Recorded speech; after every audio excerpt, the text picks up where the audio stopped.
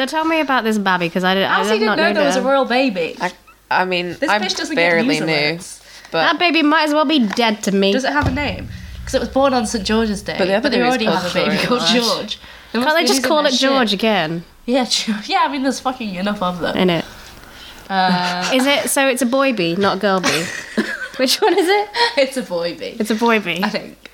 Did you see though that What's Her Chops was like out getting a photo shoot like hours after she'd given birth? You could see the makeup just caked on over the like weird. Actually, don't all the royals get Give that cesareans? bitch a break. What? That's gotta be a bit. Wait, no. This is. Do they I have made to a have- leap because in The Crown, she goes into labour and she's like jolly good, and she just go. They go ready, and she treats it like a really procedural way.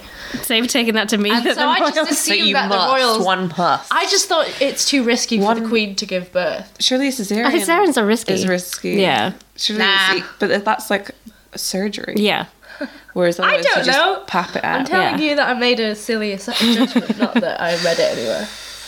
We really don't know enough about childbirth or She the gave, royals. I know that can't she even gave remember birth her that name. morning and she was doing the stupid whirl wiggle hand wave in the fucking early evening. And then you've got William also then coming out and saying that the world is overpopulated, and it's like, yeah, by you. Did you say that? Yeah.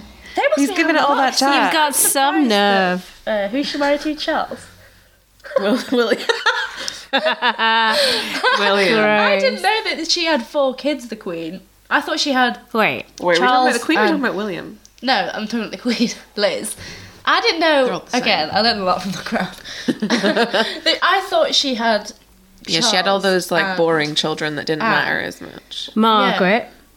Who? Yeah? That's a sister. Oh, what the fuck? Bloody Margaret. Anne, who also is botted. Anne looks quite a lot like Elizabeth. Charles. Did she?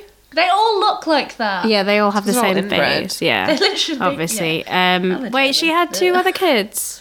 Yeah, Yeah, so because you know how there's there's this- the princesses that are like party girls. They come from the less important children. I'd love to be like the last born of like 4 or 5 royal you would have nothing to children. worry about. You Because just you would be never rich. have responsibility. Yeah. You would just kind of get to party. Party all all the time. Party all the time. Party So all he- No. He's 5th in line to the throne. He's fit. He's fit. It looks like he's going to be another hottie for the royals.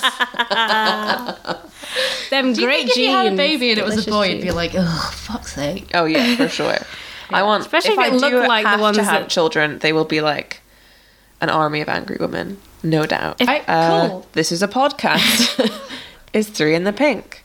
I'm Gemma Hatherell. I'm absolutely retarded hater of white baba.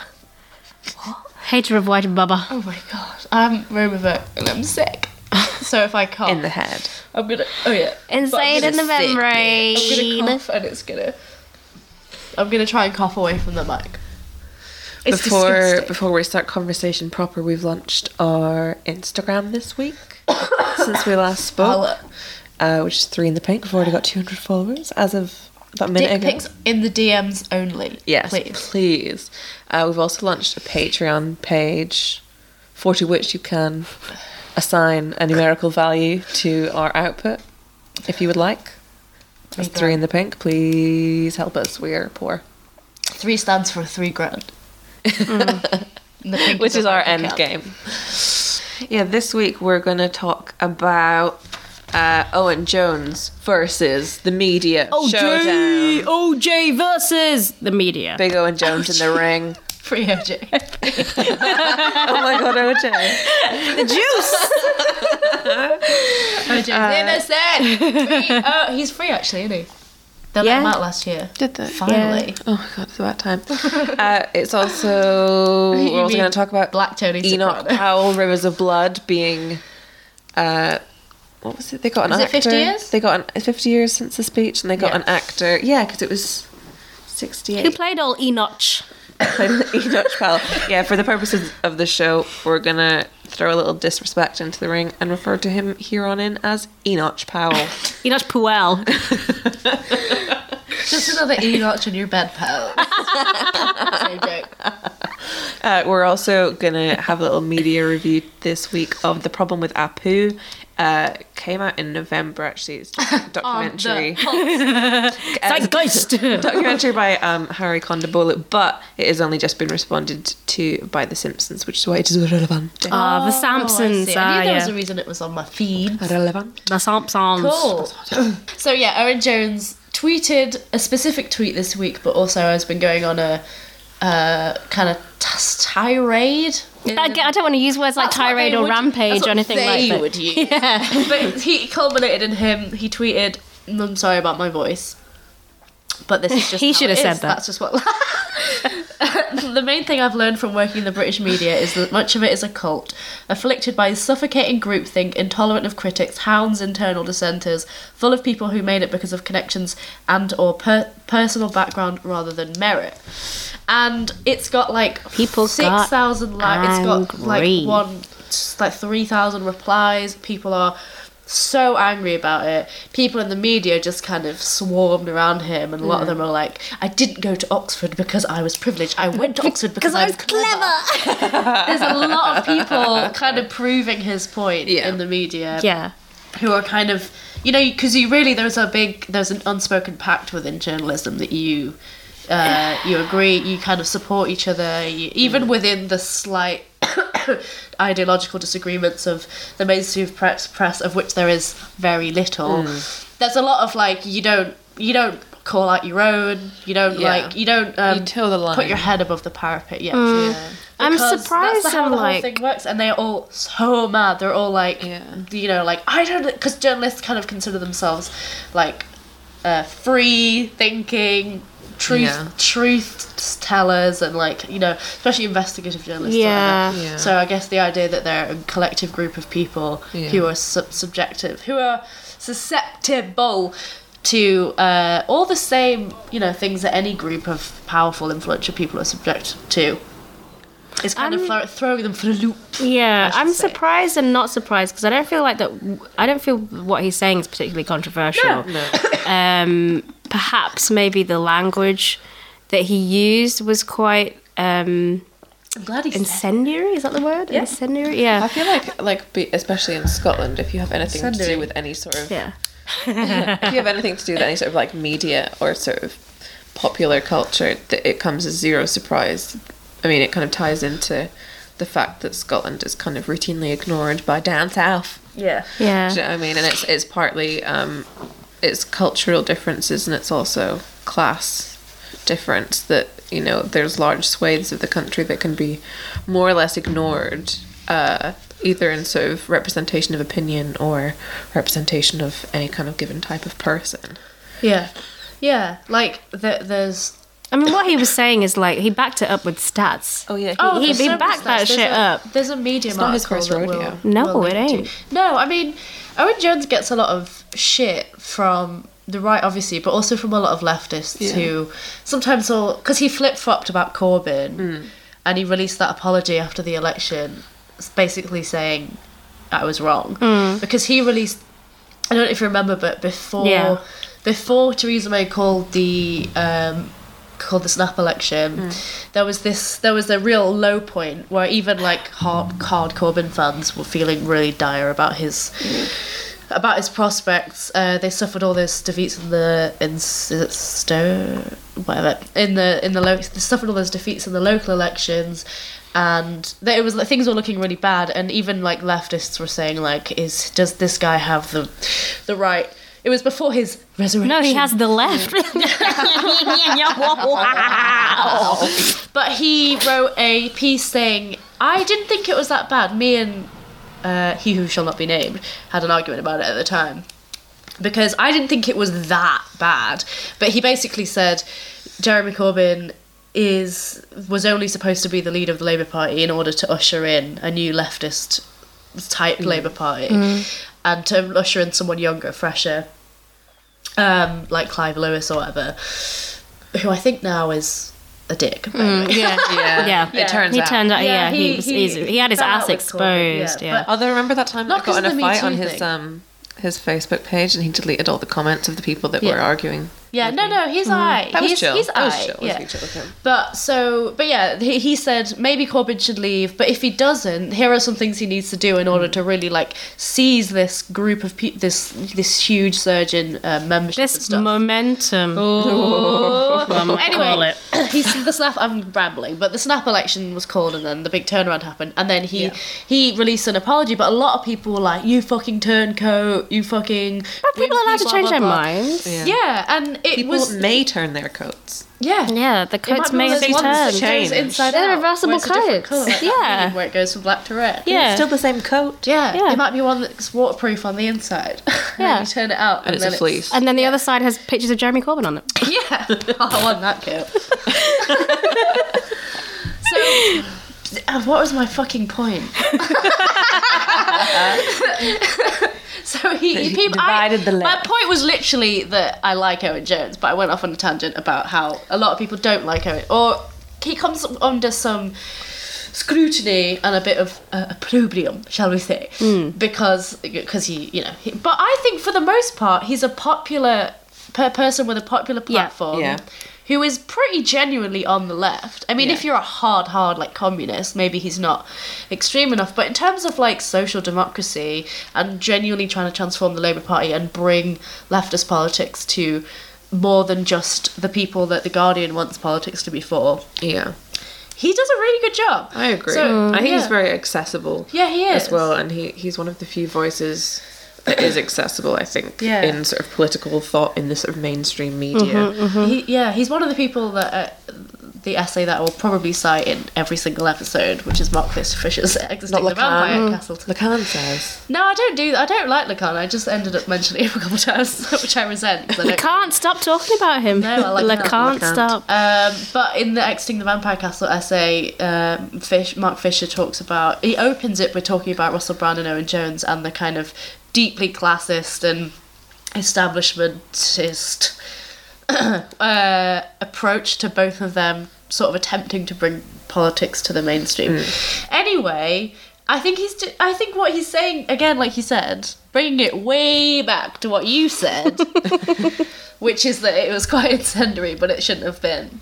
Like it No, shouldn't be, I think it shouldn't shock exposes. anyone. It shouldn't. It's not a very It's not a shocking statement, but I think it kind of exposes the fact, which he spoke about afterwards in his like follow-up article, which is the fact that people are incredibly defensive about being told that they are privileged in any way, yeah, people hate admitting that or they're that they have been given benefits throughout their life because of their background or how they grow up, because they feel that is diminishing their achievements somehow. Yeah.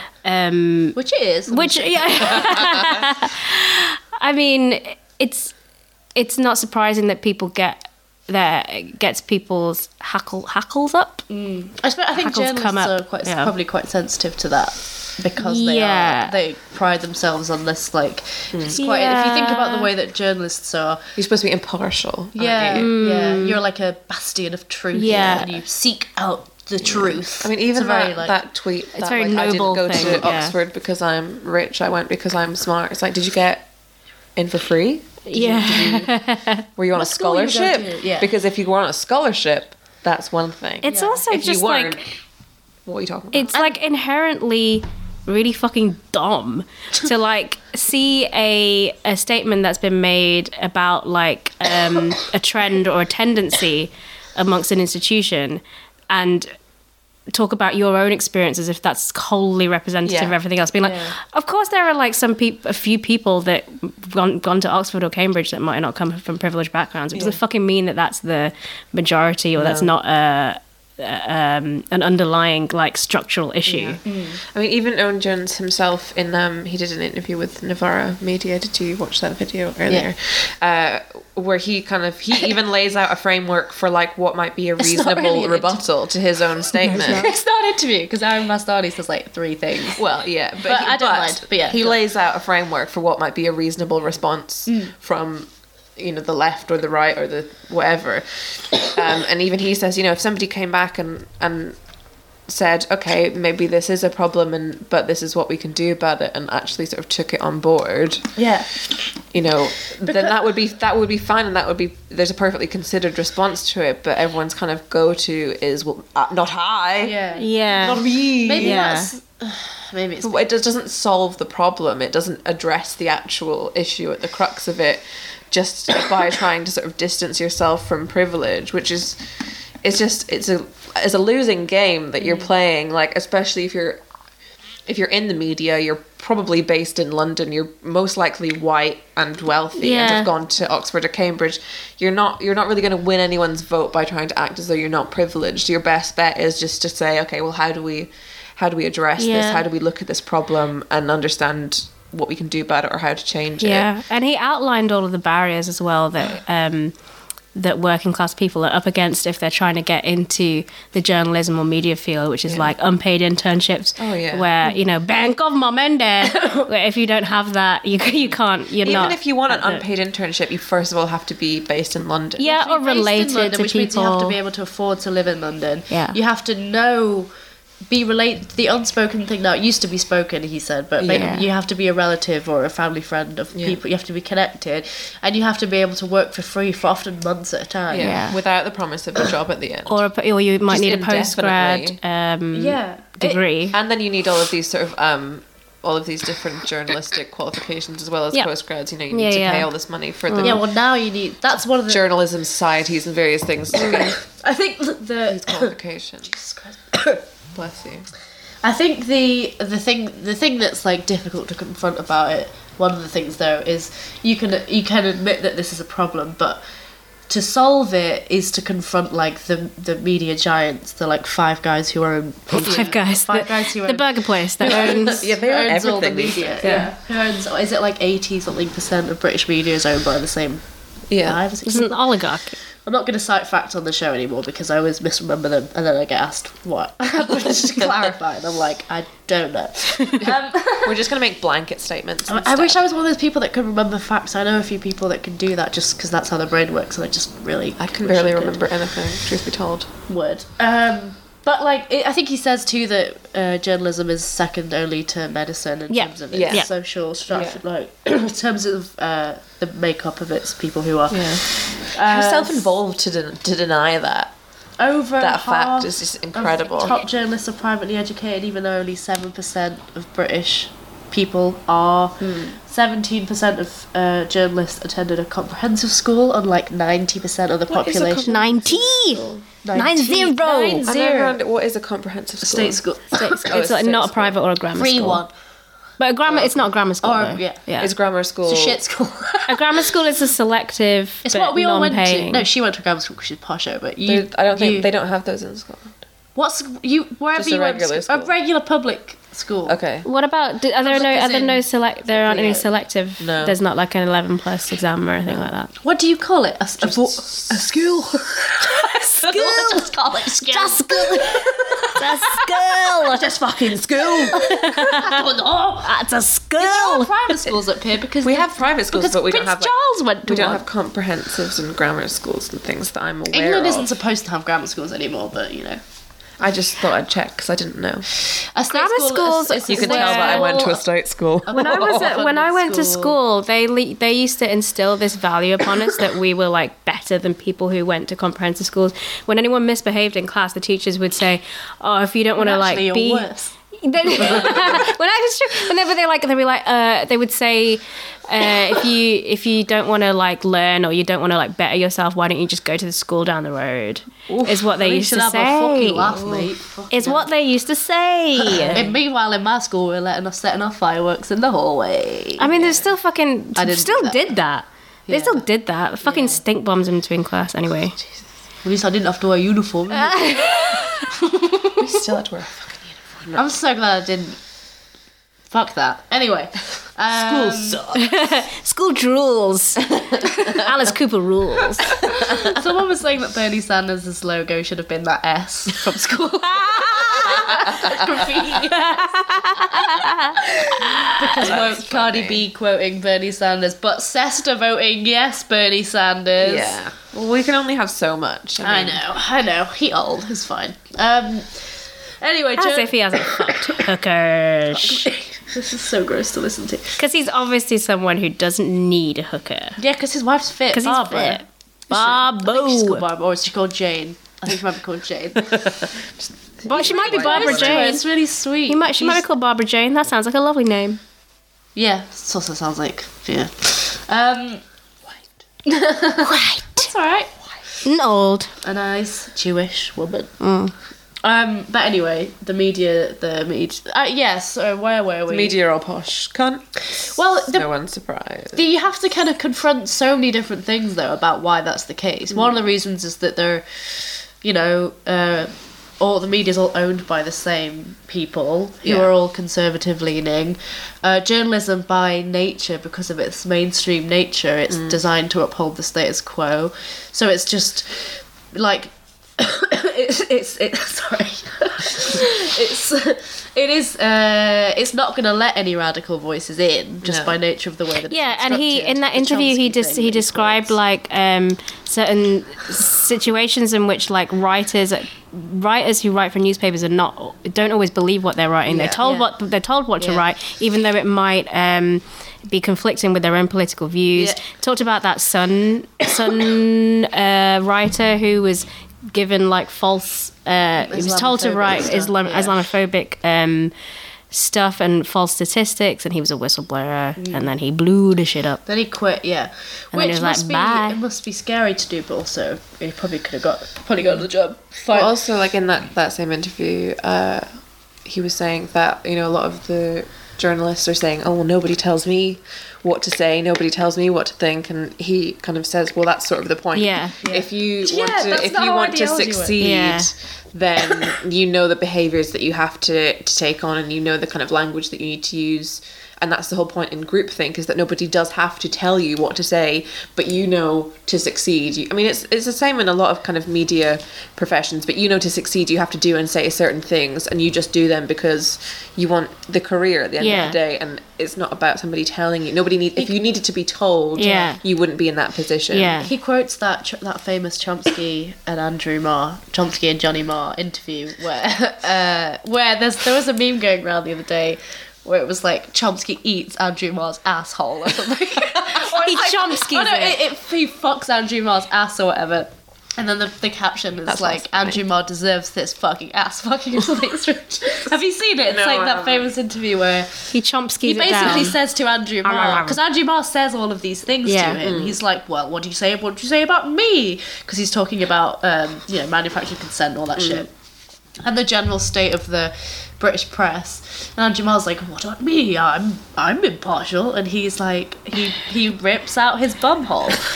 No, he says, you wouldn't have got here. Like, you got here, I'm sure you are like clever. And you know your shit, but you are shit. You are shit. Because he said it, you couldn't see the punctuation, but what he actually was saying was, you're shit. He was basically like, you naturally exist within the acceptable parameters, and so you were selected because of that. Because there are only certain things that the mainstream press. Maybe everyone should just stop listening to this and go read Chomsky, because I think it's suffice to say that based off of this podcast, the three of us have no career in journalism. Why would you want to? Honestly, all the people who have jobs at the Indie or whatever, or everyone's just Elle Hunt. They're so dumb. Everyone's just Elle Hunt talking about 180 quid fucking haircut. Elle Hunt, who went to Goldsmiths. Wait, what is her name? She works as a music journalist. Like, she's cool. But wait, which one? That is her name. That is her. No, her name was Rhiannon Lucy Coslett. Shit! Why did I call her Elle? Sorry, Elle Hunt is someone else who writes for the Guardian called Elle Hunt. Okay, yeah, right. Yes. Anyway, so don't you're going to be a journalist, talk about your fucking 180 quid haircut and complaining about how you can't get on the fucking property ladder. Yeah, or like, that you did get on the property ladder because you stayed with your parents for 5 years Bank and of earned Mum and 50 Dad. grand a year. Bank of Mum and Dad. I wish I had one of those.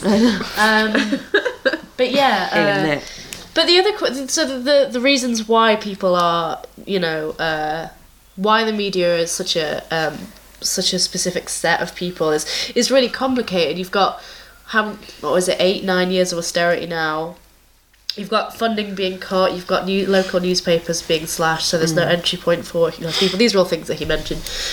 You've Positive feedback loop. Yeah, you've just the same reasons why if you're poor you can't get a job in any of the arts. Yeah. Essentially, the arts, you media, need to already journalism. be comfortable in order to take the steps that you need to actually get into. This isn't like new information. It isn't new information. It's like, but it's just an affront because it's coming from someone who's within the system. Previously, we've all said this stuff, but we're out with the system. I guess what the rage is currently about the fact that there is finally a genuine leftist movement in the UK, and it's really exciting, and people who have been on the left for a while are kind of taken aback by it, but the media is refusing to accept that times have changed, that no one cares about print media anymore, and they're continuing to call Momentum, Corbyn fans, supporters, fans being the operative word, calling this big one of the biggest political party in Northern Europe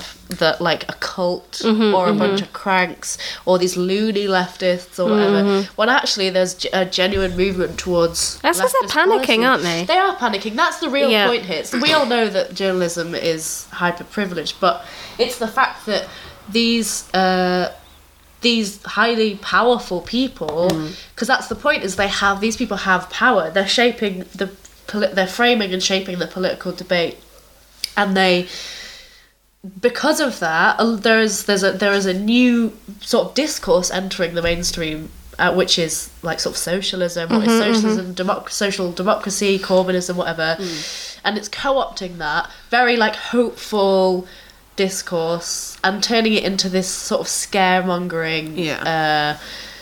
An age-old tactic. It fucking works. Yeah, because it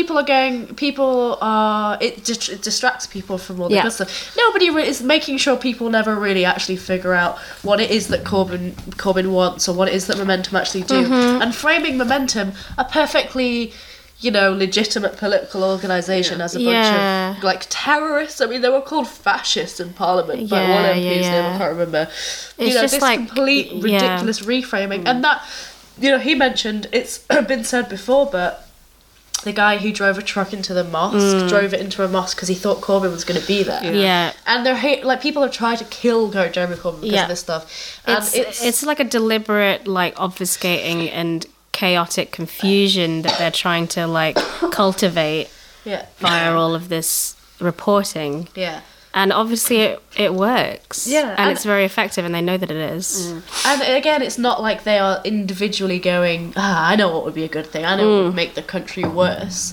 But they are so obsessed with their own status, their own jobs, and the status quo that keeps them in these relatively precarious journalism jobs, that they will not tolerate any change or any movement towards change, and they won't accept that people finally care about politics and want to get involved and believe in an alternative to the hell world that we live in, even if we won't get it. And I mean, honestly, The Guardian, like around the election, which obviously everyone knows is like a liberal shit rack, but at least it's like, it's kind of where it still occasionally has good shit. And there's a few good journalists, and it's where you still have to go somewhere for news. The Guardian around the election, the way that they have treated Corbyn, there was this period after the election where they tried to like backtrack and say, oh well, actually he's all right, and we knew all along. And honestly, there were people that were compiling headlines about him, and they've returned to this just shitting on the Corbyn supporters, framing them as fanatics. I against my better judgment, clicked on a David Mitchell column the other day. Jack came in to like fix my window and saw me reading it, and he was like, "Don't read it; it's gonna make you angry." It was about the headline was "Are pubs left wing or right wing?" But the first 5 columns, has he ever been in a pub? He is a typical fucking liberal who thinks that culture represents political logic. But anyway, the first 5-6 paragraphs of the column are him making these kind of snide jibes at Jeremy Corbyn and about how it's difficult in this binary obsessed age you have to pick a side, you have to be on the side. Like, for example, if you're a Jeremy Corbyn supporter, then anyone who says anything bad about Jeremy Corbyn is a piece of shit. But obviously I'm not saying that, I'm just saying this hypothetically. He's doing that really annoying David Mitchell stream of consciousness, I'm neurotic writing style that is just needs to die a slow death. That way of writing, it's so annoying. It's like having a conversation if you've with got yourself. something It's to not say, clever. actually say it. Yeah, it ain't don't like cute. pretend that you're of thinking, course I wouldn't be saying that I'm not Jeremy Corbyn, unless that is Jeremy Corbyn's game. I don't know, somebody should ask Jeremy Corbyn what he thinks about this fucking like circle jerks, like eating your own. Anyway, but that pervasive, like a snake eating its own tail, but it's also a circle jerk somehow. Snake like sucking suck its own dick. Autofellatio of a snake. But but it's eating its dick. Can someone Photoshop that for us for the episode image? An Ouroboros, but David Mitchell eating his own dick. Anyway, and that is media that's all in a media. nutshell. Yeah, it's the Mitchell. bigger point is that this obsession with the lunacy of the left and all this stuff, and this refusal to engage with it on a sensible ideological level, and to, there's so many articles written about like, what is the alt-right, where did they come from, how do we best understand them, how can we empathise them, how can we bring them back to the fold, but you've got people advocating for just like a better NHS and free education, and they're lampooned and poo-pooed and guffawed out of the door, and it's all framed as some kind of great brouhaha. When honestly really it's bonkers. We all accept it too. I even accepted that level of, of course that's how that's the sort of normalcy that we accept. But it's bonkers if you think about what the left are actually clamouring for. It's bonkers. Anyway, next up, that's the end. We've just fixed the media. What's next? Right, next we've got to fix Enoch Powell. Enoch. Is that like an electric version? I was going to say, like, it's like an email, but for an like e-cig on your bed. It's an e-cig. It's an electronic Enoch. No smoking. No e-cigs and no Enochs. It's like knocking on your door. Like the notch on your bedpost. Enoch. Like it's like if a Black Mirror episode would be like E-notches on your bedpost. In fact, that's probably like that's like a Tinder type app, isn't it? E-notch. Notch. Or like E-notch. Now you can keep a track of the notches on your bedpost digitally. With E-notch. And it's just like a tally app. Yeah. And you just put a tally in and then it. you just, it's like tracking your protein intake or whatever, but It's tracking your notches. Your semen outtake. Buenas e-notches. Oh my god. We've thoroughly workshopped the name. I think we've got all that we can from that particular space that we've been playing in. Can't you have? Isn't there an E-knock knock who's there joke? What? An E-knock knock who's there? Enoch. Who's there? Enoch. Can we knock? Can you knock? Can he knock on the door before being racist? At least like a warning. Knocking on heaven's. Because he's dead? Yeah, he's dead. He died in like 1998. I guess he was something. already well old when he did the famous speech. Yeah. Did it in Birmingham. So we've got. He was like, all right, these rivers of blood. Well, he did it. Was it Wolverhampton? It was Wolverhampton. Yeah, West something. It's part of the country no one cares about. Yeah, sorry. I'm apologising to myself. Anyway, we're talking about Enoch Powell. Speaking of discrimination. Well, and 2 hate big crimes. anniversaries, guys. Yes. Enoch Powell and the death anniversary of Stephen Lawrence. 25 years and 50 years for Yeah. Wow. So it's silver and gold. What's the opposite of respectively? Silver and gold jubilee. Yeah. Respectively. Oof. A dark Dark joke. Not funny. No. Well, anyway. And strangely, the rhetoric of both scenarios rings equally true today. Yes, they're very that kind of language that I mean, he was known as like because he was a poet, right? Yeah. And he was a great Well, he was a classicist. and he was a great orator. Yes. Which is why that speech was so Taught by Classicist. A.E. Wisman. Classicist and racialist. a racialist, yes. But that's why it kind of like used such evocative language. Yeah. And probably one of the reasons why it had such a huge impact. It's like when a song's got fat beat but really shit lyrics. Yeah. But you can't help dancing to it. Yeah, it's a bop. I mean, the speech was horrendous, and Yeah, you know, but the language was very it was a sort of pop.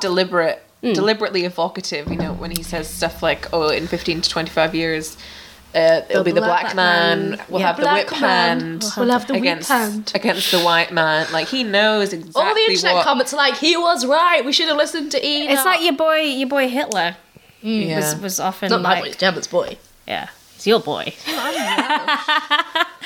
His, Just went very Welsh.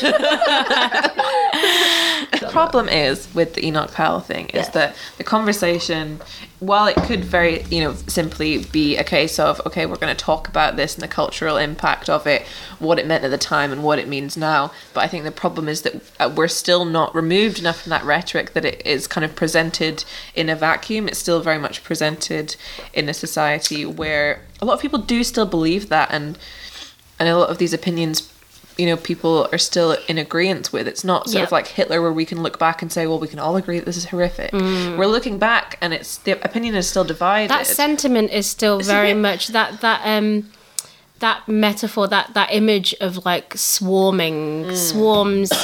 I mean, It's it was still reflected used in the now. in the Brexit. Remember the posters Yeah. of this that really ominous poster of that like a queue of people walking towards.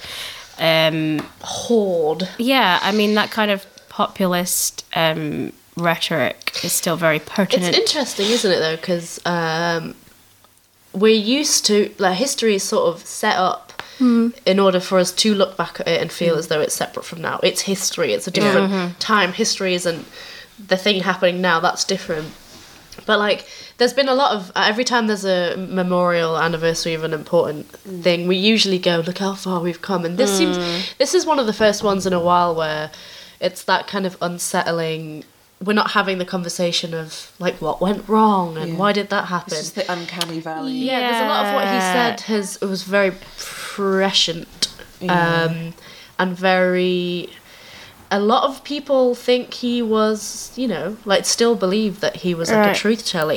Because he was booted from the shadow cabinet after the speech, and because he became this kind of lone figure. Yeah. He's got this reputation as a, speaking truth to power guy. Yeah, which Because is why he he had wasn't that populist appeal. Yeah. And that's why it was kind of like, what would you say, like he was sort of like a martyr figure in that he loads of people were, it sparked a lot of like marches and protests because they felt that he was a victim. Thatcher was Thatcher was opposed. fine. She was opposed to his resignation or his Yeah, she was one of the few Sorry. politicians that was like, I don't see the problem. yeah. Classic Thatcher. Because they publicly were like, oh, how could you possibly say such a thing? But obviously Tory policy, since it began, has been This is the racist. thing. Thatcher was the only one, weirdly, that was actually kind of just being realistic. It was like, well, this is what our policies Yes, are, and queen. he's just repeating our policies. So Yeah, it and shouldn't have come as a shock. But I think people just don't want to be And faced that, with the like, reality of what their policies actually mean. Yeah, and that very line of thinking, this idea, people talk about like black people having a victim complex, but it's playing into this victimization of that white people have, in that they have this great sense of fear that they are going to be they are going to fall victim to this huge threat. There's And that's the the language way, is yeah. always that we're going to be overcome, that we're going to lose ourselves, that we're going to be swamped, that we're going to lose some part of ourselves, because in the swell of like brown people. Yeah, he spoke about Coming to that. the He mentioned country. like this old lady who lived in an estate, I believe, in the yeah. speech, and then she was talking about how, because the speech was partially in response to the Race Relations Act, right, which stated that people couldn't discriminate on the basis of race for like housing. Yeah, Yes. and he also I think it was Yeah. also about kind of the civil rights movement in Yeah, America yeah, a little yeah. bit as well. And Yeah. he kind of referred to that as being like, oh, we don't want to have all of this All over that. here that's going on over there. It's like Maybe protect it's- the rights of this old white lady to not rent her spare room out to Yeah. these black boys. Also, didn't it turn out that nobody could actually find any evidence of the Yeah. specific examples that he spoke about in the speech? Yeah, He it's sort of like, just who made is it this up. old lady? They just made I'm it all sure up. if you fact check most political speeches, Yeah. like all of their like earthy little anecdotes do not stand up. But maybe it's good to have, instead of viewing every time the Holocaust Memorial comes around or whatever and thinking like, phew, glad we'll never do that again. Thinking about There's it an more air of critically. moral superiority that one has. Yeah. When we look back at these sort of things, Yeah, we like there's a shiver lack- and say, "Oh, what a horrible." There is a lack of humility, Yeah. and I think maybe it's good-ish now that we're looking on this and thinking about how it relates to the current time and how it, in some ways, paved a way for the rhetoric of the Brexit and all of the kind of hate crime stuff that have spiked. Yeah, like that have not resulted from Brexit, but come as a because we often talk about, or I often bang on about, how annoying it is to focus too much on like specific language use or tokenistic gestures of progression or kind of being woke or whatever. But actually, there is a sense in which legitimizing certain language, especially language of that extreme nature, does legitimize a certain type of person to do what we were also looking at this week, which is the Stephen Lawrence murder, and watching the documentaries that were the 3-part documentary that's on the Beeb right now. is the third part? Third part, I don't think the third part's up yet. Okay, I've yeah, only seen the I first didn't see- two. yeah, I think yeah. I think they're on Sundays, but I don't know what Right. day. But watching that it's similar to the guys made the Amy documentary, Right. the Winehouse documentary, which I haven't seen, Oh, but it won the I've not Oscar a seen that couple yet, years ago for best doc. I haven't seen it because I know it'll make me really sad. Yeah. But it's a bit like. But this they made you it- really sad. Made Yes, me it really did. sad. Yeah, I cried a few times. Me too. Yeah, and I need something. I'm just clicking the pen like a psycho. That's ableist. That will definitely. Self-crit now. It's got that same, the Made in OJ. Made in orange juice stuff. Do you know that one? That in really America. thorough Made in America, the OJ story. Yes. well good if you've not seen it. Yes, watch it. highly recommended. It it is gives- very comprehensive. Yeah, it gives It's all of the similar sort to of that, isn't cultural it? background. It's like Yeah. the to English version of situation. that because they're both. It's a really good. cultural It's a really phenomena good like. It's really well written. It's a good structure for a documentary, right? Because Yes. they look at the personal thing and then they like open out the. They, Which one are you talking about? Both of them. They like Yeah, they like they're both- expand it examine into the like the wider society in societal. which Yeah. these scenarios have happened and how Yes. that has Yeah, led they to give it, a yeah. wider 'Cause context these things to it. It's become important, cultural yeah. phenomena because they intersect at a specific point in the moment, and with the Stephen Lawrence death, he was the 4th racist killing Within, in like, London 2 years. Wasn't it? within Yeah. maybe even a short period Yeah. of time.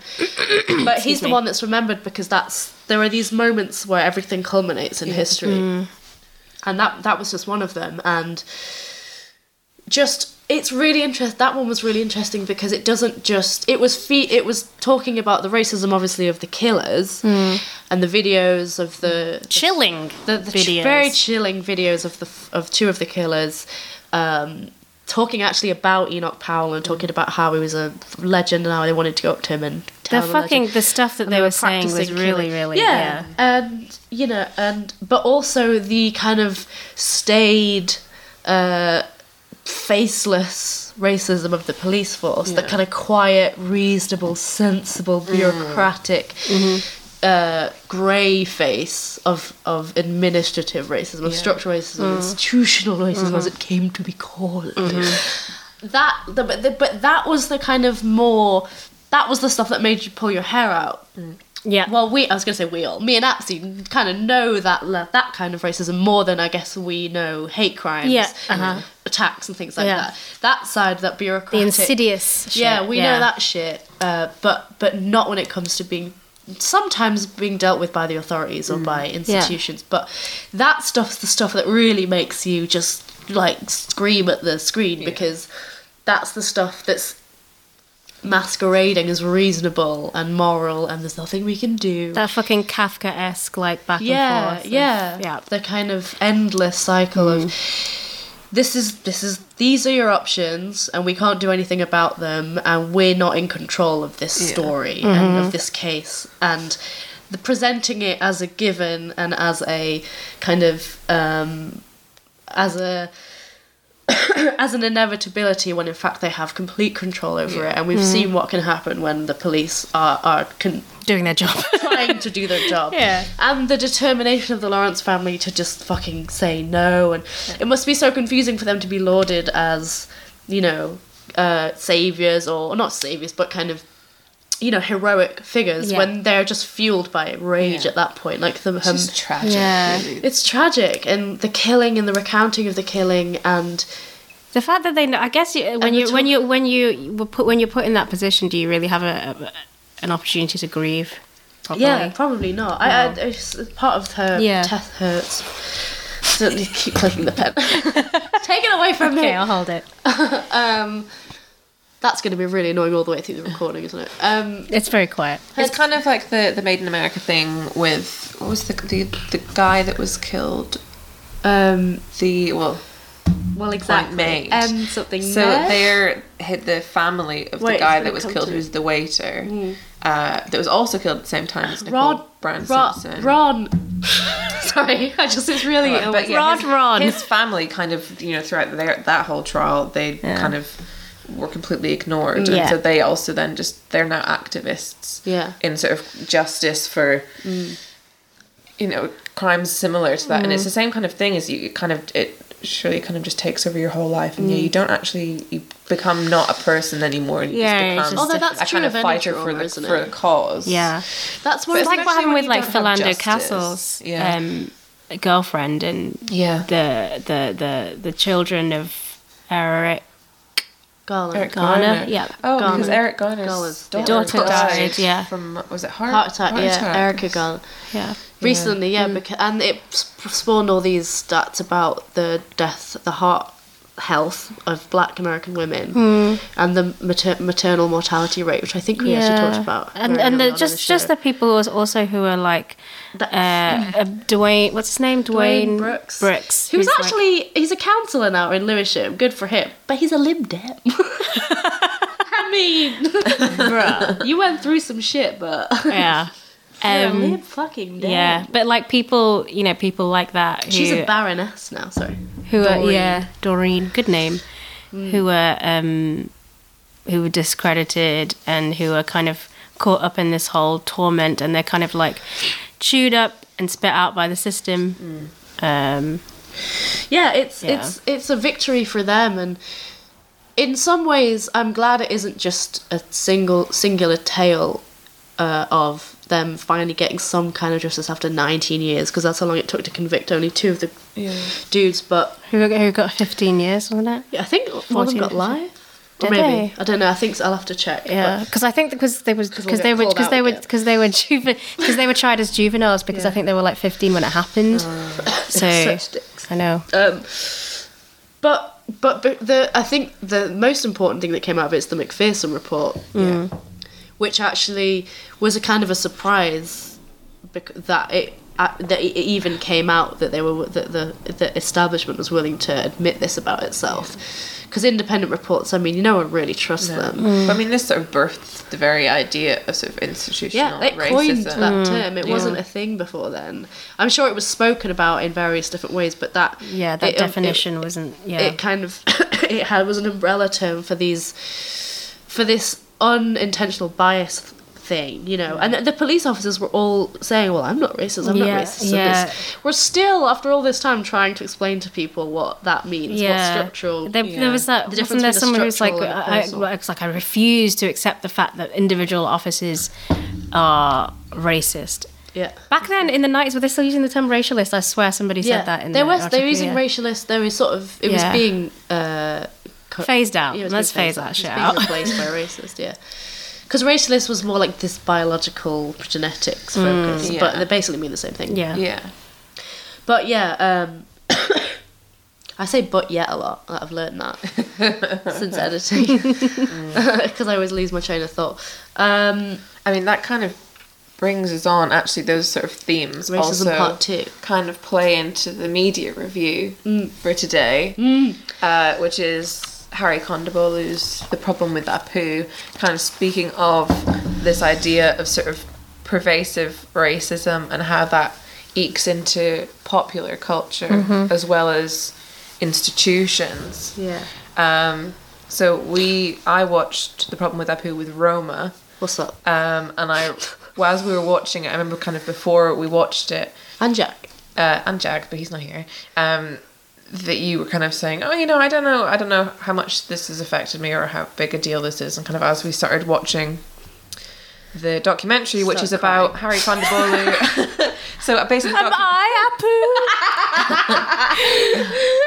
so as we watched the documentary, which is about Harry Kondabolu's kind of journey with The Simpsons, he's a big Simpsons fan, and how he kind of learned to loathe this character of Apu, because it's sort of what it represented, but also how he felt represented in popular culture. And I remember as we were watching it, you kind of turned to me and you're like, oh my God, I've just realised how many times people said like, thank you coming into me, or like spoke to me like with a Patanking accent kind of thing, like, and you were like, oh my God, this is so pervasive. It really like friends. So what? Because I was thinking about the experiences that I had as a kid. You just outlined what the documentary is about, didn't you? Roughly, yeah. So, I was thinking back to when I was watching the documentary, like trying to understand all these times, because they are like buried, not only because they happen in childhood, but because they're like because they were so uncomfortable. Yeah.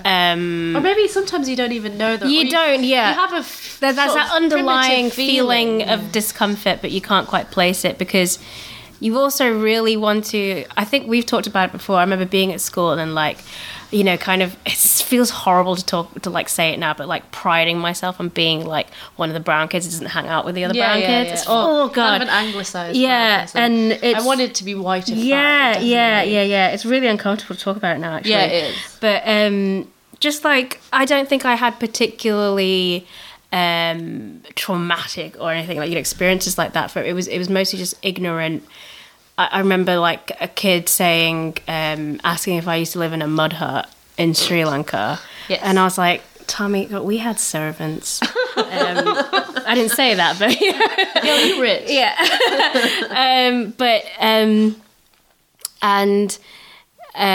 The best one this one was not even like Asian related, but I remember being in like 7 years old and like, in the playground, like kids are like, do you want to play S Club? You can be Bradley. Brown. Oh my God. A black man. Yeah. That was the level of like, that's blackface. Yeah. But I don't know. Did you watch The Simpsons that much as a kid? You did, didn't you? It was one of the only things I was allowed to watch. It was limited. I wasn't allowed to watch very much TV growing up because my dad was like, let's have with nature, man. Your dad is the dad from... What's up, Dad? From, what's it called? I'm going to say Fantastic Mr. Fox, but it's not that. Captain Fantastic. Captain Fantastic. To an extent. We was more like, I was more into books and stuff. And I appreciate it now. Like, I didn't watch a lot of cartoons or anything, but we were allowed to watch football and classic films. Yes. And The Simpsons. I mean, The Simpsons. Once I got to a certain age. But yeah, so it was kind of because I was, when you're a kid, I had this, sort of tiny little sliver of a window into pop culture. But because I was a kid, I wanted to know. And Simpsons is a great fucking one to have, right? Yeah, because it did mean that I could because I felt excluded from a lot of conversations. But with The Simpsons, it was a good one. I could always bring it back to The Simpsons, or I could relate it to that because it was. I mean, it was probably a good. It's a really good. It's a good show. It's a good show if you want to have one show that you would allow your kids to give them like some kind of, I don't know, lens to see the world through. Yeah. or like, you know, because of the kind of show it was in the writing, the writers, they cover so much in it's terms a of like, legitimately good comedy, and like, and it's political, and that's why it's so widely loved. We used to watch it every day. I think it was on Channel 4, wasn't it? It was on the BBC, and then it moved to Channel 4. I was allowed to watch it when I got allowed to watch it when it was on Sky One. Yeah, there was 2 episodes at 6 or 7. And my mum used to call it Bart Simpson. She used to call it like, it was just like, do you want to come and watch Bart Simpson? Yeah, I'll just watch a show about him. I used to think he was like my first crush when I was 4. That's normal. Well, so that's normal. Especially, Roma, if you kind of had a quite limited access to popular culture, and especially in old films, there's not really very much representation. I mean, unless we're talking about like Peter Sellers in Brownface, there's not an awful lot of representation. No, it wasn't that kind of Asian people. Do you remember like recognizing Apu and recognizing that was an Indian character? And do you recall having any feelings about it when you were a kid, or did you kind of just accept it? Did it make you feel uncomfortable? It's so interesting because this is what the documentary made me, I assume you two, think about, because it's difficult to, you know, sometimes you read these personal essays about experiences with racism when you're a kid. I always find the memories really cloudy and confusing and very amorphous. It's very difficult to remember exactly how I felt and what I knew then and what I'm imposing from what I know now. And what I remember feeling is a lot of, you know, I knew he was Indian. I feel like maybe my parents may have even pointed out that it was a stereotype, because we sort of raised with this other family who felt like we were like cousins, and Kathy's family. We were like related, but we weren't related. But we spent a lot of time with them, and we would often be each other's houses in the evenings. And they were white, and it reminded me how often they would do, not to like call them out because it's not their fault, but they were like, we were, you know, not rich, and they were quite in this sort of well-off area. And they and all the friends from their road they would play on, they would do a lot of thank you, come again stuff. And they would do a lot of... It was astounding to me like that he said that's only been said 8 times throughout the whole series. I just have all these memories of it ringing out in my mind of all these times people would say it. And I felt like I could laugh it off because I was just like excited that I understood the reference. Because so often I didn't understand what people were talking about. But I was like, oh, haha, yeah. And... again, because I was probably trying to assimilate and because I didn't want to stand out, because I was probably one of like 1 or 2 people at my school who were brown, maybe 3. So I think I probably laughed along, felt this kind of shame, but I also remember Apu getting some fairly detailed storylines. See, this is what was interesting, because you see a lot of times Apu's character is actually like, he exposes homers and as an extension like Americans ignorance about immigrants often. So it's actually like, it's a bit of a shame.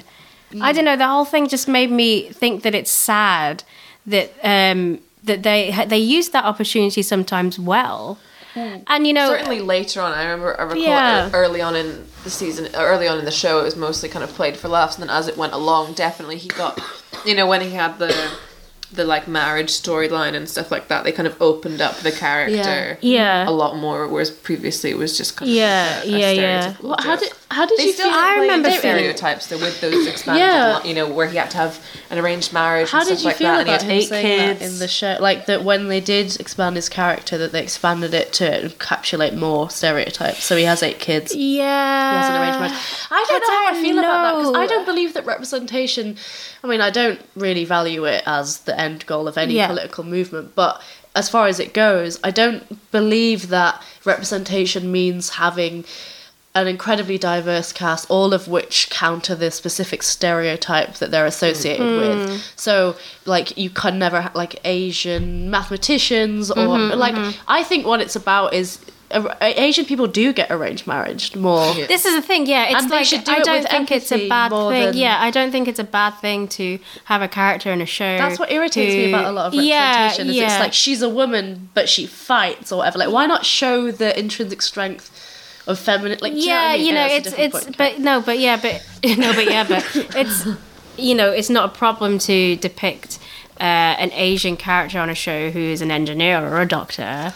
It's not a bad thing to show them having an arranged marriage, because then it's like denying that cultural. Yeah, they're just like us. There's this liberal idea that they're all just like us. They just wear different clothes. It's the idea of like the good immigrant or whatever that we were speaking about last week, whereas they have to assimilate into the culture. Yeah. I don't want to see Indian characters who act completely against stereotype just to prove a point that stereotype is silly, because stereotypes exist for a reason. Some of them are really damaging, but they because I don't even think it's like is it bad to have a character on a show, a South Asian man who's a corner shop owner? No, because they exist. But like I think corner shop owners that everyone knows. I think but I think the core point of the documentary, because a lot of people were countering his argument by saying The Simpsons is full of stereotypes, and that's where they base most of their humor on, right? But I guess most of those stereotypes are not based in sort of racialized. Exactly, and I think that I mean, because that's what's his face, Dana Gold, who's one of the writers who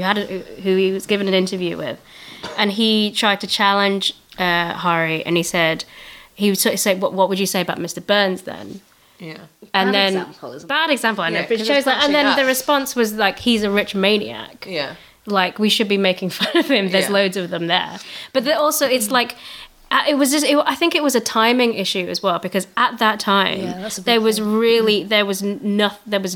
other representation at all of any South Asian characters. He was the only one. So if you want to talk about, they make fun of Italians and, and whatnot, yeah. I mean, the fact that, it's and groundskeeper Willie as well is a Scottish stereotype. I wonder about the groundskeeper Willie. But like, everyone I always found... Loves really, yeah. I mean, because he's like a funny Scottish alcoholic. We're all like, oh yeah, cool. Yeah, I mean, it is funny. I always found groundskeeper Willie hilarious. Yeah, I guess that's not really negative, is it? It's just kind of silly. It depends what your view on alcoholism is. Yeah, it is a stereotype, but like loads of people especially in small town Scotland, like they drink a lot. Yeah, and they kind of, there are they're not like a walking caricature, but like a lot of that behavior is kind of what Yeah, but I think the point was that, like, there's other representation of Italians in the media at that time, so they wasn't Italians afforded. Also have this really, really influential. You can argue whether it's just constructive or not, but tradition of like The Godfather, the mafia. Yeah, there's all of that. There's these, like, all of that. Reverential films, which you could argue, they are showing the Italians to be crime bosses, and they don't exactly look great, but they're also incredibly culturally significant. Exactly. Yeah, I think that was. I think. Oh, I don't know. When I watch it, it's not like so much. For some of the people that he interviewed, it was an anger directed at The Simpsons and at the writers. Cal but Penn for me, had, he was like, I don't have no he time was for The just like, Simpsons. fuck The Simpsons. Cal Penn from Harold and Kumar. Oh, the guy who was like, I hate The Simpsons, because he can't divorce the two. Yeah. But like for me, it's more of a response to. It's not The Simpsons that I'm mad at. It's like the fact that it was such easy fodder for people to use against us. Yeah, because The Simpsons, like, the culture of which the it's dumb audiences. Yeah, like digesting fair it enough. There in was such no a way. Indians on TV, but there was Indians in the country. Yeah. For 20, 30 years by that point. Yeah. Simpsons aired in the 80s and 90s, I guess. Yeah. But came to like prominence his in like ire, the 90s. I think his ire is mostly like direct. Sorry, I can't finish your point. Oh, just that they may not have known, but like the people the audiences had been living alongside Indians for 20, 30 years by that point. I think, and we're probably looking for an excuse to go, that is funny, isn't it? Yeah. And I think his ire, I guess when you finish that movie, the ire should be like directed, or he directs his ire, at the voice actor. No, I was going to make a joke. Hank Azaria? Because that's a cool name. It is a cool name.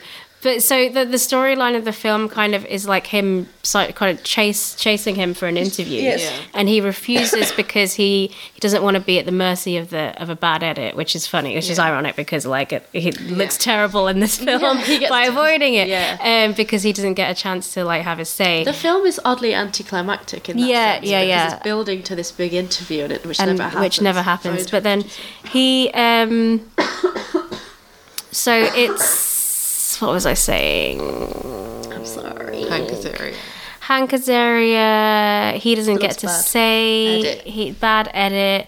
Yeah, so he makes this point about... He has that uncomfortable interview with Whoopi Goldberg. I felt uncomfortable. Oh, well, they're talking about sort of minstrelsy. They're talking about it was uncomfortable for me because I thought it was weird that Whoopi Goldberg like collects like this black Americana memorabilia. Yeah. First of all, I mean, do you get- I just got goo from that. Didn't she? Did you? I don't know. I thought it was a bit of a reach that he was like comparing it to blackface. Yeah. I see what you're saying, boo boo. But he did say that it was like a white guy doing an impression of somebody making fun of his dad. Yeah. And I guess you don't want to sort of conflate the two, the kind of suffering of black people in America versus kind of Indian people in America. I see what he was saying though, especially when we relate It's it to lazy like to always use. Yeah. And when anyone ever compares, it's always black people that they use too. When anyone wants to try and some like rhetorical point bring device home the- or something. yeah. Yeah. Whenever But they like wanna- I see what he's. I mean, when we related to the fact that Hank Azaria said that he based his performance on Peter Sellers in brownface. That was kind of minstrelsy. In the more literal sense. And the Peter fact Sellers. that, like, so if we, because there's a point where they talk about the origin of the voice, like, where did this character come from? And there's, like, two conflicting stories, right? So there was one where Hank Azaria said, like, I didn't want to make him Indian, but then they told me to, like, do the most offensive accent possible. But then, sorry, go. No, go ahead. But then but then the writers say that they specified in the script, do not make the clerk Indian because that's a cliche. Yeah. And then in the read-through, Hank Azaria just did like the 35 cents please thing. Yeah. And then everybody laughed, and then he became Indian. Yeah. But also, So I it's think like Which is what this is, this whole like reverence that we have for comedians, you know, comedy is this is going to be a great time for comedy. Comedians are this untouchable group who have somehow connected to this like ethereal quality in the culture. They're just often, I remember listening to an interview with Bo Burnham who was talking about there's always controversy about there's this generation of Hank Azaria like comedians, many of whom I really love, like Bill Burr or like Chris Rock. They're the big boys, but the kind of Opie and Anthony's of the world, or like the New York comics, the real like your Jim Jeffries and your Jim Nortons and all those people, other Jims.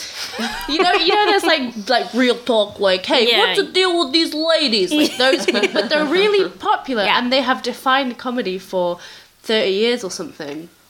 And Bo Burnham was asked about this wave of political correctness, because those comedians get really angry at the wave of it's comedy, if it's funny it's funny, like Seinfeld was saying, I don't care about race or gender, is it funny or isn't it funny?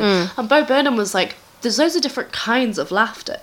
There's collective laughter, but then there's the laughter of being laughed at. There's like the laughter of a collective group mocking someone.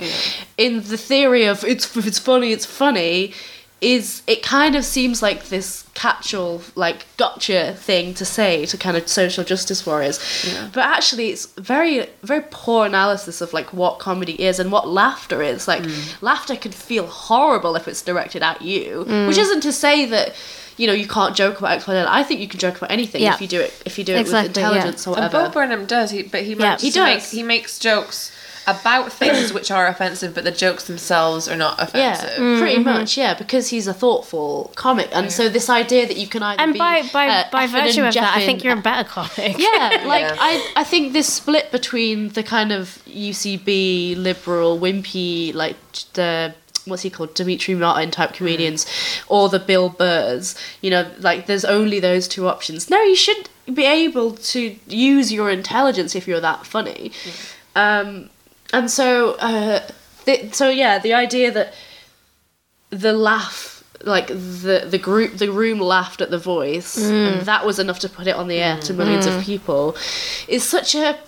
I really hope that this era of comedy is coming to an end. I think it is now. This era of just like screaming, like where you have to be a drunk old man, otherwise you're not authentic, and you have to like scream about gays, because real talk, like what's the deal with these women, man? Like, what the fuck is shooting? That type. I love a lot of comedy. I love stand-up comedy, but like I am sick of you can only do that well if you're really, really good at it. You're really, really clever.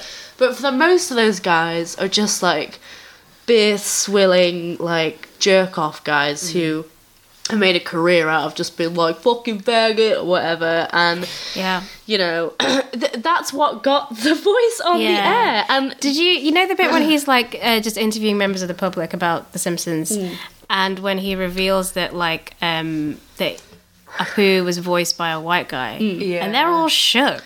Yeah. Did you not know? I don't think I knew. Or I must have. Or maybe known, you probably just wouldn't thought about it. Yeah. I think I may have recently found out, but I wasn't surprised because I knew that all the voices on that show are done by the same people. Few people. Yeah. And that I think maybe I did know that. I don't know why in the booth he's not going, oh.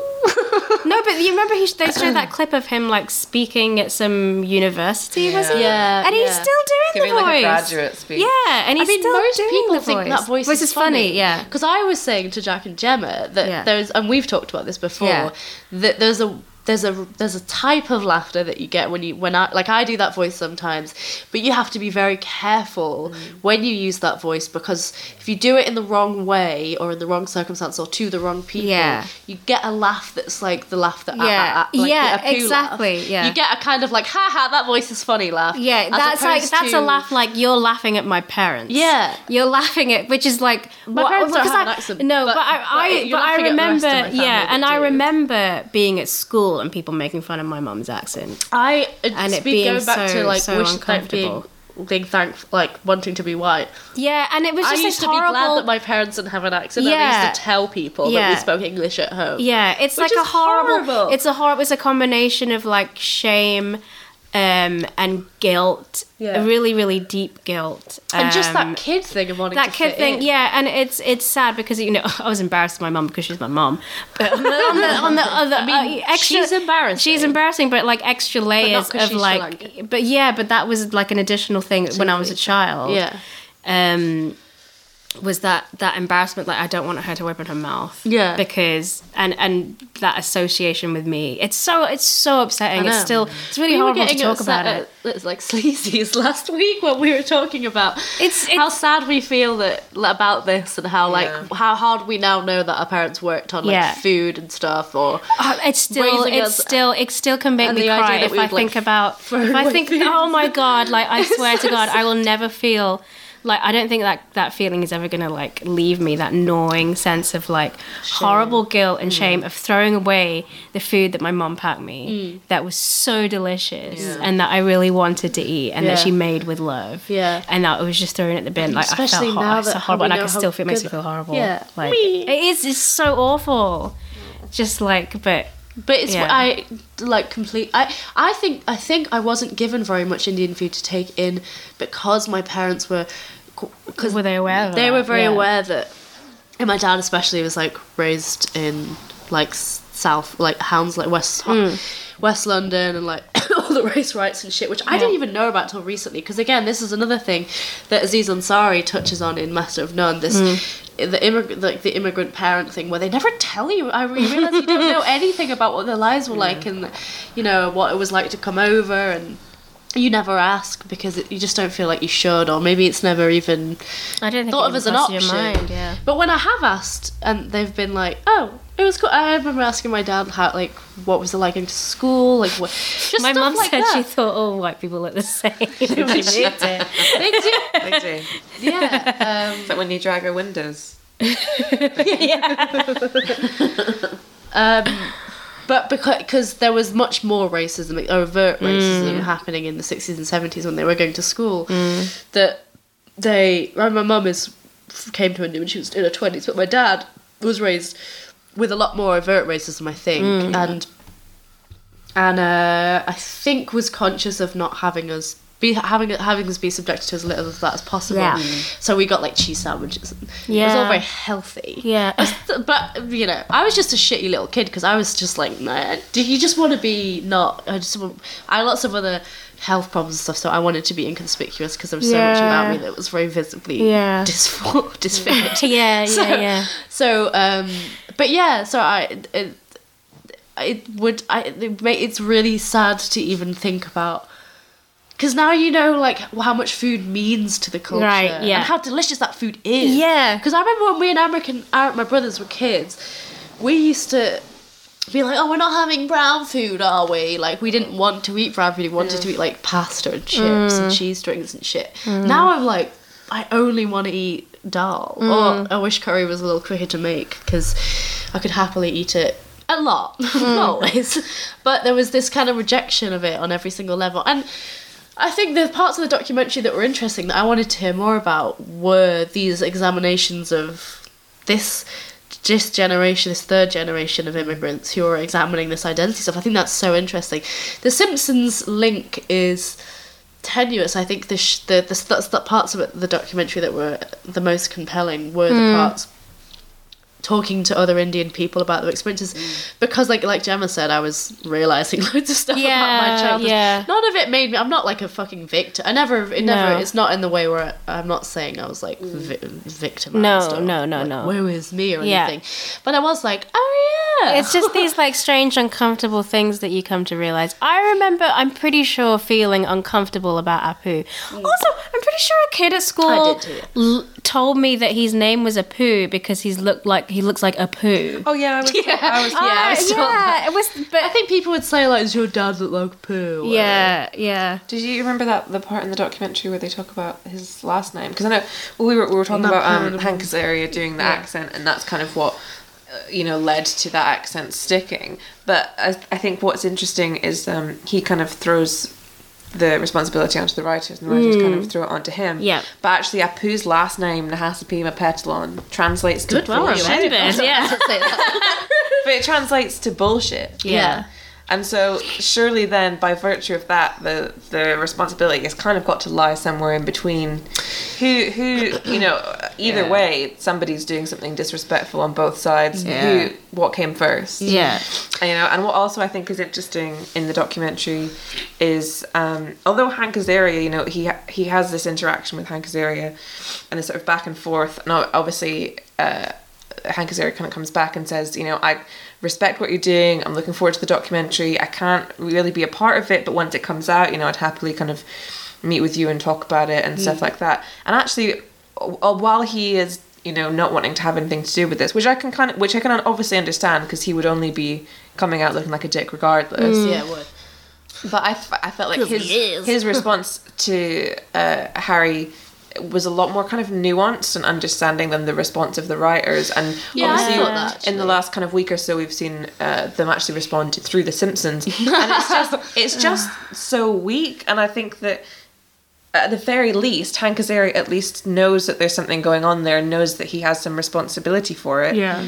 And he did seem to take that on board, as a kind of bare minimum, whereas the writers, it just felt so sort of dismissive and like, oh, well, it's a joke, it's funny. Yeah. What was the first time? So there was a couple to say it. There was a couple. So, the first sort of time that they addressed, I think it was before the film, because they had one of the, I can't remember his name, but one of the actors that Harry interviews was actually had a part in The Simpsons, and he played Perfect. Yes, and he plays Apu's nephew. Yeah. He's like, you're a stereotype, man. Yeah. And then they immediately cut to like some Italian characters, and the whole point of it being like, hey, we stereotype everybody. Yeah. So that was cut. So that was like a disappointing thing. But then so the most recent response was there was an episode where Marge she kind of rediscovers a book from her childhood, and she like tries to edit out the offensive parts, and then realizes that the whole thing, the story, the like heart of the story has gone. It's like some like colonial Babar the elephant kind of shit. And then Lisa says, she's just like, Doesn't she like look at the camera? Yeah, she looks directly at the camera and says, some things when they first came out were applauded, and later they're seen as offensive. This doesn't devalue, blah, blah, blah. And then she kind of looks directly at the camera, and then they say, some things will be addressed at a later date, if at all. And then they zoom in on a photo of Apu. So there's a few things to unpack there. The first of all being that they said that when they're implying, obviously, that they're talking about this book, they're talking about Apu. So the implication is that when this came out, that it wasn't offensive. Yeah. And that it wasn't, politically incorrect, and that it was applauded. But it was always offensive. Yeah, that's true. And so they're kind of saying, it's not as though this came out in, the 1800s when we didn't know any better, and this isn't like it's not a Looney Tunes situation. Yeah, this isn't like a colonial text. Yeah. Also, it like continues an old book. to this This day. is from the 80s and 90s. Exactly. It's not from then, it's existing. Exactly. It show. continues through to this day. It's not a an shame because they isolated kind of event. they just pinned the term political correctness onto it, and they labelled it as an issue of political correctness, and it's just I don't know. I'm not sure if I feel this same sense of anger towards The Simpsons as people do, but I feel like it's, as someone else pointed out, like it's just bad writing on their part again. It's bad writing. I do feel a bit better, like I think, and they don't want to do better, and I think that's the frustrating thing, is they don't really understand that this is happening now and this exists now. This isn't 1988. It's literally 20 years have gone by. It doesn't exist in a vacuum. You're continuing to kind of push this idea. They could have him move away, or there's the question of I am wary of arguments about representation, and I sometimes, watching the documentary, although I completely empathise with Hari, I was also like, bruv, this isn't where the battle is. No. In terms of this rage is completely legitimate, but it isn't all about The Simpsons. It's about racism. It's about a deeply divided society, and it's about the cultural context of the time, and it's about how personal it feels when you're a kid to grow up with these experiences. And yes, the Simpsons hammered that home, and yes, he loved The Simpsons, and so it felt like a betrayal. But it felt like the anger in the show, the documentary, was kind of needed to be addressed at something more structural, more mature in a way. It felt a little immature. It seemed a little not immature, but you know what I mean? Like that rage is legitimate, but it just felt like it's so much bigger than The Simpsons, and but that's probably why The Simpsons because The Simpsons, obviously recently you've got like Mindy Kaling, Aziz Ansari, for better or worse. Even you have a lot more kind of Indian people in the mainstream. Do you think that that's more because there's so little else culturally that he can apply that to, that any given person can understand The Simpsons, whereas up until the last 5 years, there were really no other kind of Indians in pop culture that you could point at and say, this is right or this is wrong. And it was such a pervasive kind of cultural thing that everyone sort of understood. So I do agree that it seems immature, but at the same time, immature is a bit of a mean word. Yeah, but at the same time, I can see that it's something that you can point to The Simpsons and everybody knows what you're talking about. Yeah, the whole documentary was about almost pinpointing The Simpsons specifically. And so it's like, what's the end game here? Do you want this? If The Simpsons send Apu, they're probably going to, at some point, find a writerly way to either make it move or change his job, or find a creative Simpsonsy way of, if they can, of changing the character. That's the ideal scenario, right? But his experience of racism is going to exist still, and it will be better. Of course, all shows should do better and think harder about this stuff and not just reject every critique as pointless PC policing. But I do feel like the it's just more complicated than one show, and it's emblematic of like a bigger thing. It just feels a bit like beside the point. Although it's a really interesting documentary, and I agree with him on a lot of stuff. It's the question I kept thinking was, what is the end game here? What do you want them to say? Sorry, we shouldn't have done it. I think it could have done with being sort of 30 minutes, 40 minutes, even longer, so that it could have kind of, similar to the documentaries that we were talking about earlier, kind of pull out and examine the wider cultural context. I mean, I think it was interesting, but it is only like a sort of 50-minute it's 50 minutes. It's very short. He did kind of near the start, like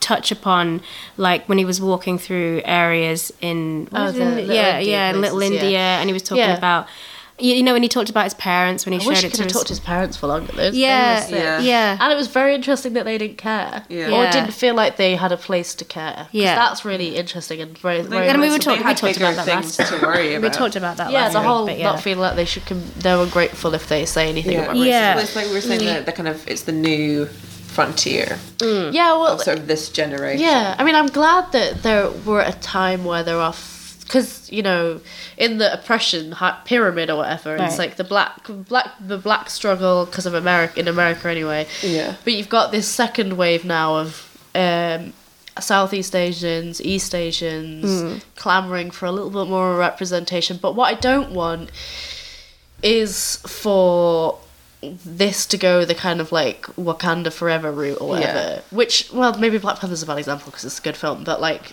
the kind of Hillary Clinton route of let's just have more hyper wealthy Asian creators. Yeah. Yeah. Like the Mindy Project is shit.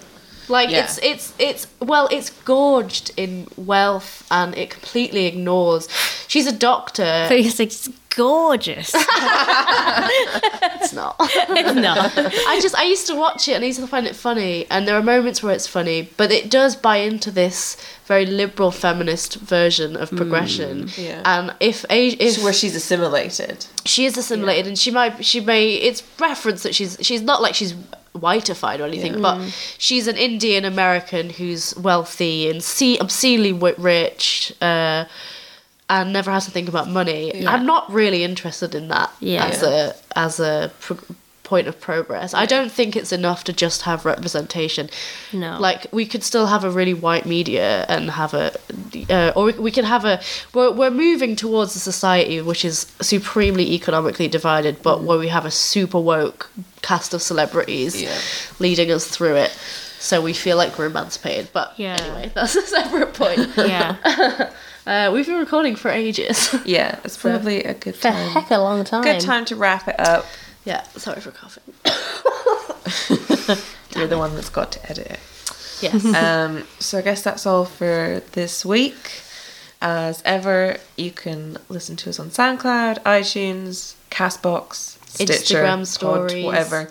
As I said at the start, we've got Instagram now. It's 3 in the Pink, so catch us on the stories.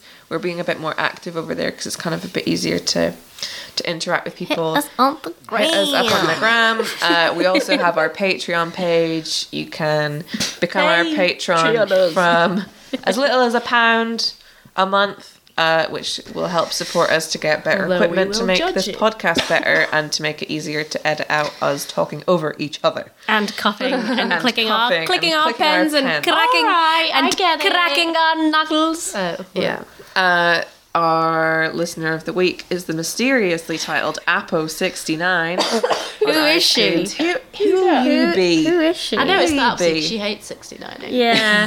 Who's got time I actually for it? really do. No, who's got time for it? It's such a waste of because- everyone's time. Yeah, this is it's you're neither here nor there. You can't concentrate enough You're on both your here and there Yeah. whilst being neither here nor there. I'm too distracted to give good head. Yes. And at the same time, Starts to receive good head. I'm just doing too much to be able to focus enough on my own orgasm. Just so it's bring a waste back good of old time. fashioned missionary position is what I say. Bring it back because it's outlawed Bring now. it back. Bring it back. We'll bring it back Free- next week. Something like that. The missionary The missionary position. position. We love missionary. We love missionary. Na na na na. Hey. Na na na na. Hey.